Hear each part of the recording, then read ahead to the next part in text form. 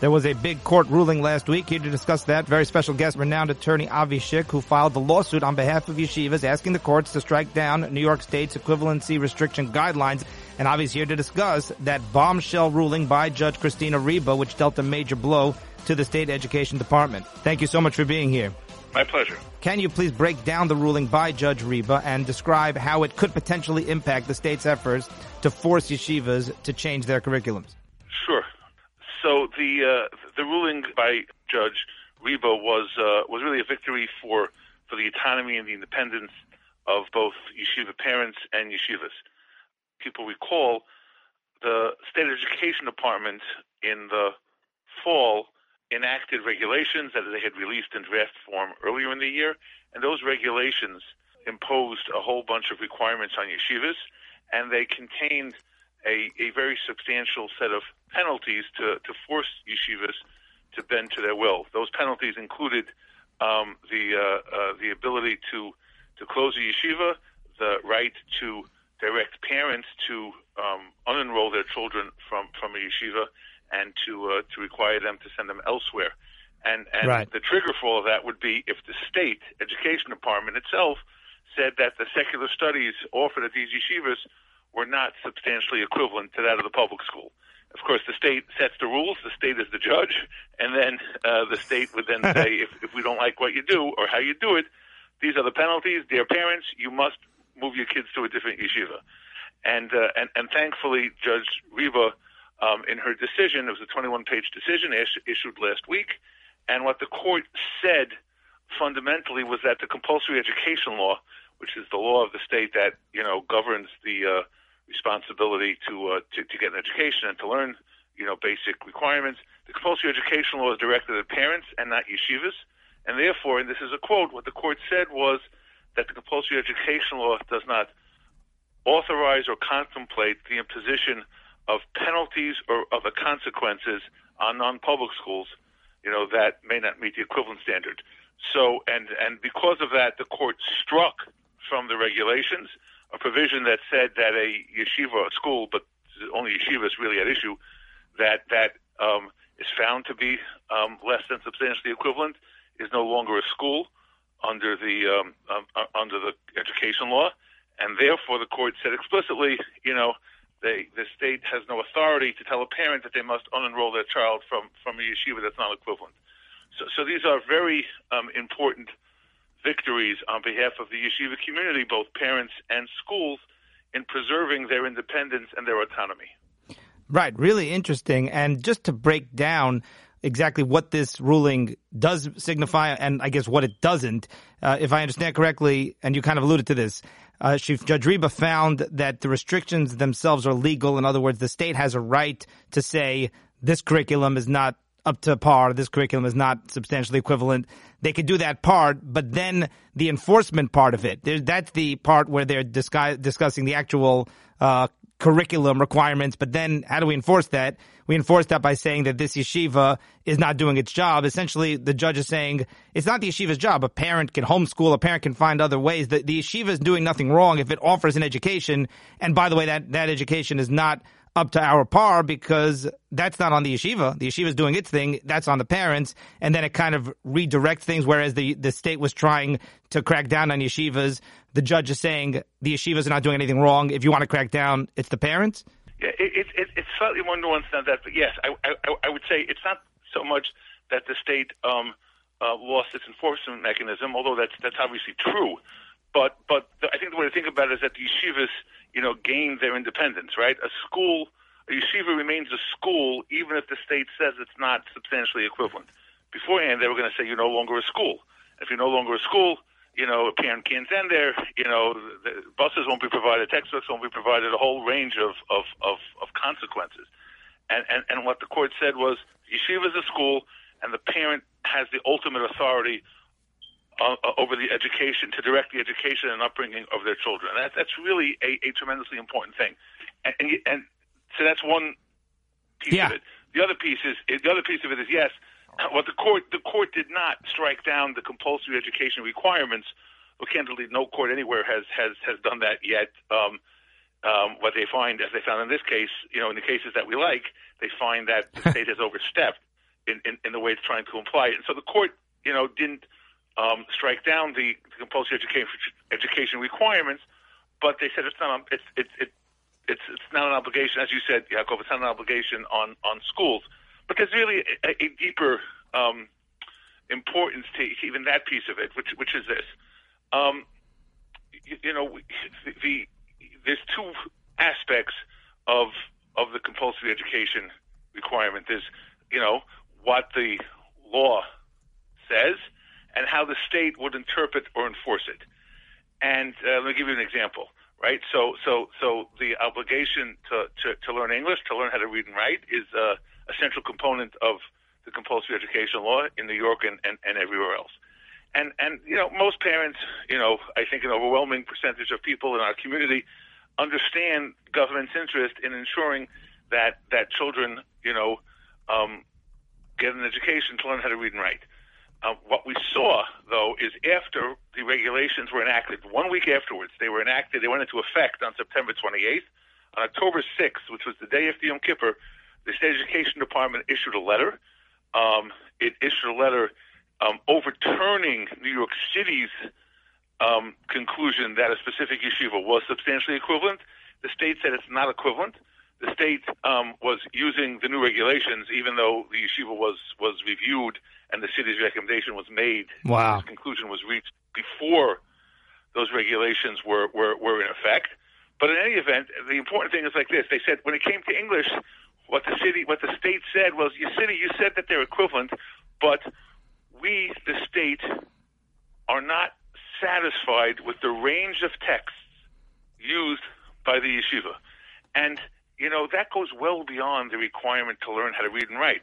I think most parents, number one, want their children to learn how to read and write, and number two, most yeshiva parents, most private school parents, don't want the state determining what the range of texts used in that instruction is, right? You can think about our own community.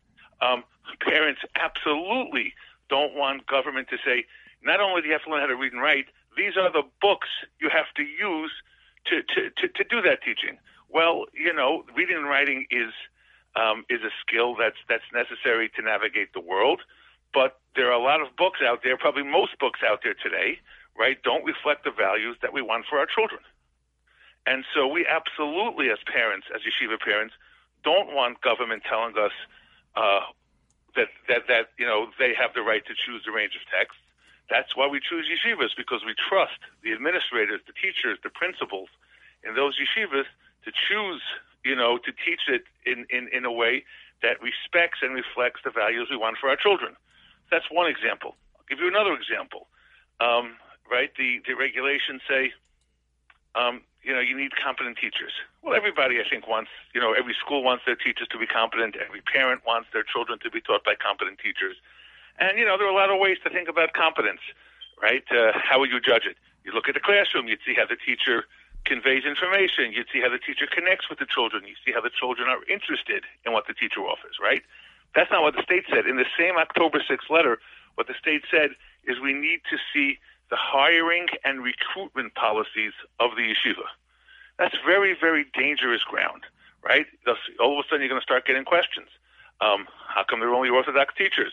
How come this school only has male teachers? That school only has female teachers, right? The hiring and recruitment policies tell you nothing about whether the teacher is interested, has the ability to interest students in learning, whether the kids are learning. It has everything, though, to do with control, right, over who gets up in front of our children in the classroom. Again, that's something yeshiva parents don't want the government to have any say in. Right. Now, under these regulations now, as the court interpreted it, because, so much of the obligation can be fulfilled by parents outside the school, these provisions, for example, become meaningless, right? The state is not going to tell a parent, we want to control the range of texts you use. And we know that because there's a strong homeschooling community in New York already outside the frum community. More than 50,000 children are homeschooled. The state doesn't tell, those parents what range of text to use. Of course, in the teachers, right? The parents are the teachers. So just by, and number three, the state, lost its sort of death penalty, right, of bending the schools to their will. So, if we just have the language of teach, your kid how to read and write, well, most people can live with that, right? When you have the state nosing around in, what text you use to teach that and who stands up in the classroom to teach that, then you're in a whole different dangerous place.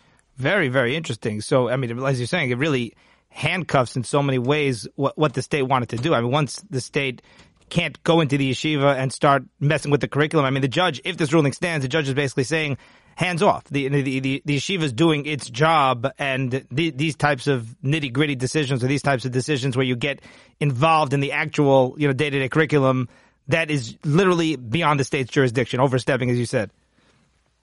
Yes, and again, I think it's really important for our community to understand this decision, not in terms of how it handcuffs or limits the state, although, I'm not saying it's a practical matter that's not accurate, but it's much more important to understand it in terms of how it frees up our schools to operate according to their Masorah, according to the leadership. That's why parents choose the schools. There's obviously a large range of yeshivas for parents to choose from in New York, and everybody chooses for their children a yeshiva that reflects, right, the philosophy, the ideals, the values that parent wants transmitted to their child. And what this decision says is, yeshiva, you can continue to do that, free in the knowledge that you're a school, and that the state can't all of a sudden say you're not a school. Right. It tells parents, you have the absolute right to say, my child's core educational experience should take place in this yeshiva. If something has to be supplemented later, we can deal with that. But the core right, where's my child going to spend his or her school day, right? That's the bulk of their waking hours. It's going to be in the yeshiva of my choice, whether or not the state says that the secular studies at that yeshiva are substantially equivalent. Right, excellent point, and I appreciate the nuance there in terms of that fundamental right and that fundamental ability that we are, that obviously is so crucial to us, to the Frum community and the Yeshiva community. What about funding? Obviously, one of the big things the state holds over yeshivas is the funding that it provides. So, how does this ruling potentially affect that? Right. So again, the ruling was as clear, I think, as one could get. And again, this is a quote on I think it's page 17 of the decision, and it says, notably, the compulsory education law does not authorize or contemplate the imposition of penalties or other consequences upon a non-public school that has been found to not provide substantially equivalent instruction. Period, close quote. So surely withholding, any type of funding would be a penalty or other consequence, right? And the court has said that the state is not authorized by law to impose such a penalty. So that's clearly huge. I mean, I think right. Sorry, finish the sentence. No, please. It's very clear. Yes, I saw one story that interpreted this ruling and said something to the effect that this hampers the state ability to control the curriculum of the yeshiva. The state will have to use other recourse, one of which might be to threaten the yeshivas to take away their funding. I mean, from what you're describing, the judge completely counteracted that. Yes, that's not what's going to happen. Listen, they'll whether or not they try to enforce directly against parents, I have my view on that. But again, it's much more fundamental in terms of what the court did and the protections we have. And let me explain it again in two ways as it relates to the education requirements, right? So let's go away now from penalties and funding and choice, and let's go to the education requirements. Yeah. And let me make 2 points, right? So number one is a lot of what bothered us in bringing the lawsuit was that there were in the regulations all these ancillary subjects, New York State Constitution, New York State history, vehicle and traffic law, federal constitution. Whether or not somebody thinks it's good or important to learn that. I think pretty much parents across the spectrum, not from Jewish, not Jewish. That's not core education, right? You talk about English and math and history, and these things are at best ancillary or peripheral. Now, again, we were seeing in this October 6th letter and elsewhere the state saying, show me your curriculum for all these subjects, and it's a year-by-year thing. And not only is it a curriculum that you have to put in according to the state, but by definition causes a limited amount of time in a school day. Anything you add is going to take away right from Limudei Kodesh, which is why parents choose yeshivas. Well, when the judge says here, parents have the same rights as homeschooling parents, which is what the judge says and gives a cite, for these same ancillary subjects, the homeschooling regulations, and we argue this in our papers, the homeschooling regulations say a parent has to cover them once in 8 years. It's not an annual. Wow. It's not a subject that has to be inserted into the curriculum annually, which is what they were telling the yeshivas. Once in 8 years. So a yeshiva, it's legitimately, whether it's the yeshivas, whether it's Torah Masorah, whether it's Pearls, right? They can prepare a booklet that covers all these ancillary topics, send it home to parents and say, as a guide, as a useful guide, to say, here's what you should cover outside of school, whatever it is, over the summer, once in 8 years. Once in 8 years, a parent has to do it. And so, that's a really important thing in terms of limiting the intrusion into the school day. And the second is this. What the state tried to do here is essentially, create a wholesale mechanism to assert its control, right? So it said, okay, every yeshiva is going to have to get a grade of either pass or fail on equivalence. And if the yeshiva gets a failing grade, they're going to have to turn over that parent list, and the parents are going to be told to move the kids elsewhere. And the court said you can't do that, right? The parents have the right. Well, now, it's not just that you have to go to parents, but it's not a wholesale issue. And by that I mean this. Let's say they look at a school, the state does, and it's an elementary school. It's got 8 grades, and let's say it says, okay, the reason it's not equivalent is because the 7th grade science curriculum is lacking, and the 8th grade English curriculum is lacking, and the 4th grade math curriculum is lacking. I'm just making it up, right? Yeah. So, okay, first of all, what that says is that if you're a parent who has a kid in 1st, 2nd, 3rd, right, 5th or 6th grade, there's no problems. And even for the parent whose child is in a grade, where they identified one of the problems, we identified one issue, right? This subject or that subject. So you no longer go from, okay, everything is it's no longer a binary, you're either equivalent or not.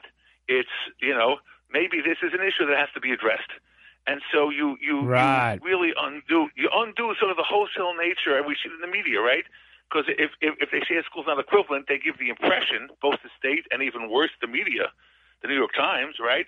It's like all or nothing, right? It's like if the state says you're not equivalent, it means you're not learning anything. Right. And that's not true. Every parent knows that in every other context, right? Your child can need more help somewhere. The school could be lacking. Your own child could be lacking. Everybody knows if a child is lacking in one subject, they may excel in another subject. And it's the same thing with schools. And what this does is take away that narrative of if you're not equivalent, you're teaching nothing, and you're just bad and nefarious. And so it really has very deep implications for how people talk about this and think about this. And even if you have to improve something, right, however a parent can do it. There are communities in Brooklyn where after-school programs are very common to provide certain, instruction or certain focus on secular studies. So those parents are dealing with it that way. There are parents who arrange for tutors. Those parents are addressing it in a second way, right? Some parents might do some homeschooling themselves. That's being addressed in a third way. Obviously, some yeshivas are going to have a more robust secular studies program than others. That's a fourth way. I'm sure creative people will come up with fifth and sixth ways. But it takes the state out of this business. Really, really excellent points that you're making, and shedding so much light on this, things that we were not able to gain at all, from the media reporting on this. What about parents? You alluded to this earlier. I guess the next step that one would potentially look at is, okay, so the state can't do those things to the yeshivas, but the parents who are sending kids to yeshivas who are not supplementing in other ways, they could be the target. So what are your thoughts on that? Listen, I don't want to, predict. I think the likelihood of the state sending out, agents everywhere. Well, first of all, the state itself, I don't believe, has the state education department itself doesn't have any enforcement authority over parents. If it found somehow that a parent was lacking, it would have to try to make a referral to another agency. a local agency, and it's just, it's fairly far-fetched. Again, I'm not saying people can't, gin up situations in which a conflict could arise, but in the real world, they said there are currently 55,000 homeschool kids in the state, and the number of problems that exist, the number of cases that you see, the number of real the amount of real conflict or controversy that you see is minimal to the point of almost non-existent. And I think if somehow yeshiva parents are being treated differently than others in the homeschooling context, we'd have a place to turn to complain. Yeah. So I'm hopeful that yeshiva parents will be treated the same way as the currently 55,000 parents who are homeschooling their children. That would open up a huge can of worms for the state, obviously, yeah. So in your interactions, Judge Reba, did you feel like she was sympathetic to the yeshivas? In other words, did you get that impression? Were you surprised by this ruling, or did you feel like she really was trying to give the yeshivas the freedom that she appears to be giving? I think we have always believed that if we get a fair hearing, we get a fair result. In the court of a public opinion, we don't get a fair hearing and we get beat up. Yeah. Right? In the court of law, we get a fair hearing and therefore we got a good result. And, this is a point that we made, I think there's, the opening paragraphs of our papers, talked about the radical transformation of these regulations because it's taking a compulsory education requirement on parents, underlined, and instead imposing it on schools, underlined. And so, she has previously shown herself as someone who's willing to be skeptical of the government. Doesn't mean she's anti-government and pro-plaintiff. It means she's willing to look at each issue fairly and ask questions and be skeptical of action that she thinks might be overreach. And, we were before Judge Reba in 2019 when we challenged the guidelines that were imposed by the previous state education commissioner, and she ruled in our favor then.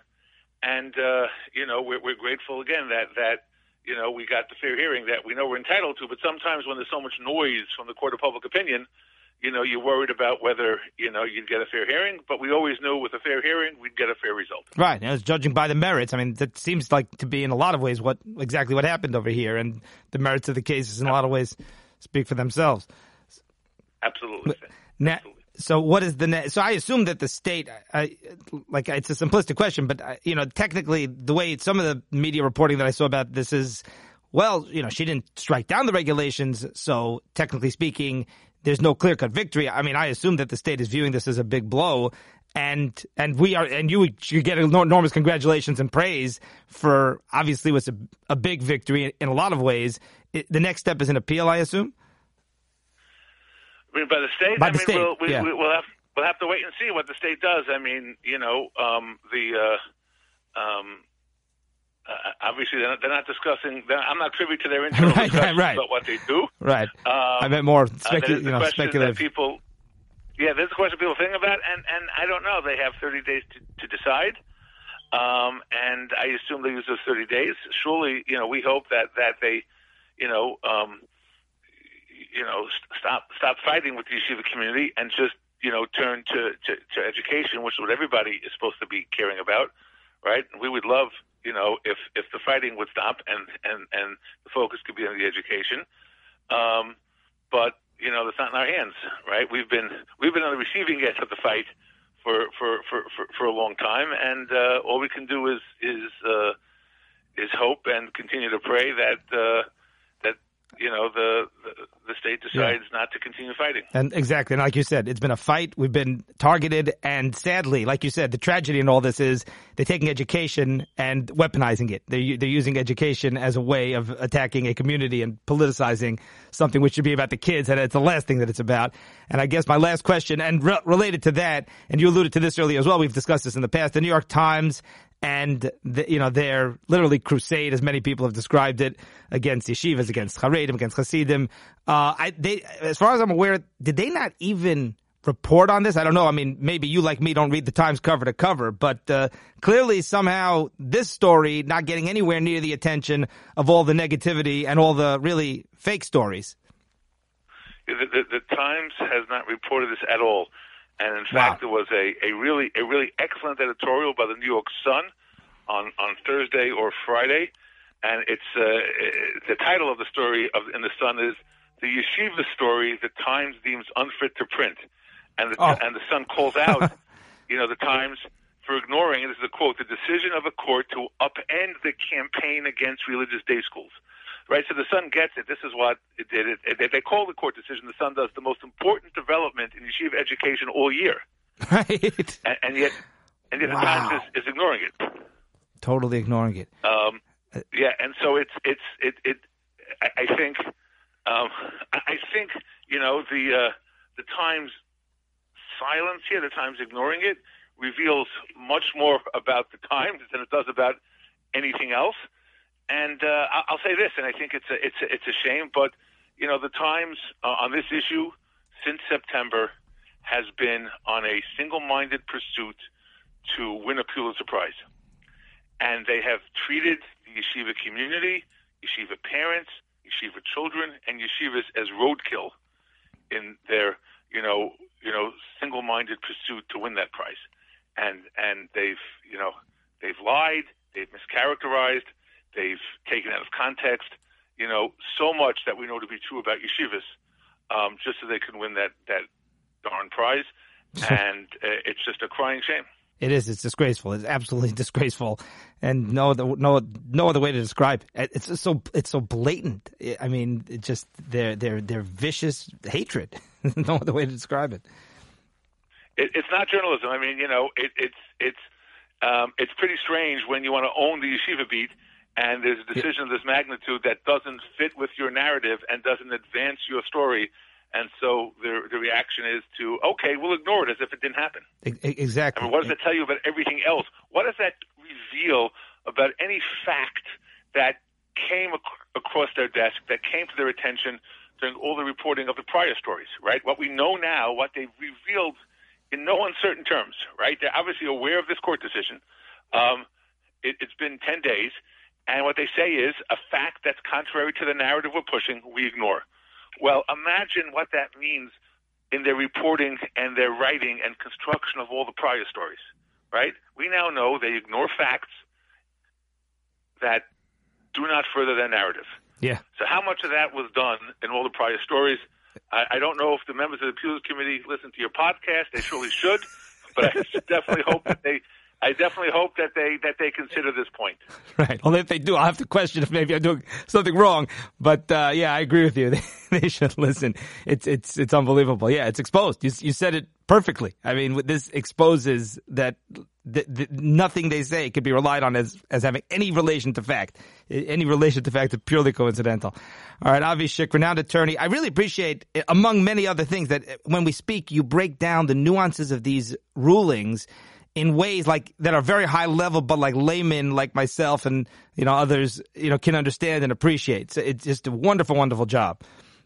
Oh, thank you. I appreciate the attention that you bring to your craft and the fact that you have created this important vehicle for members of our community to learn about what's going on.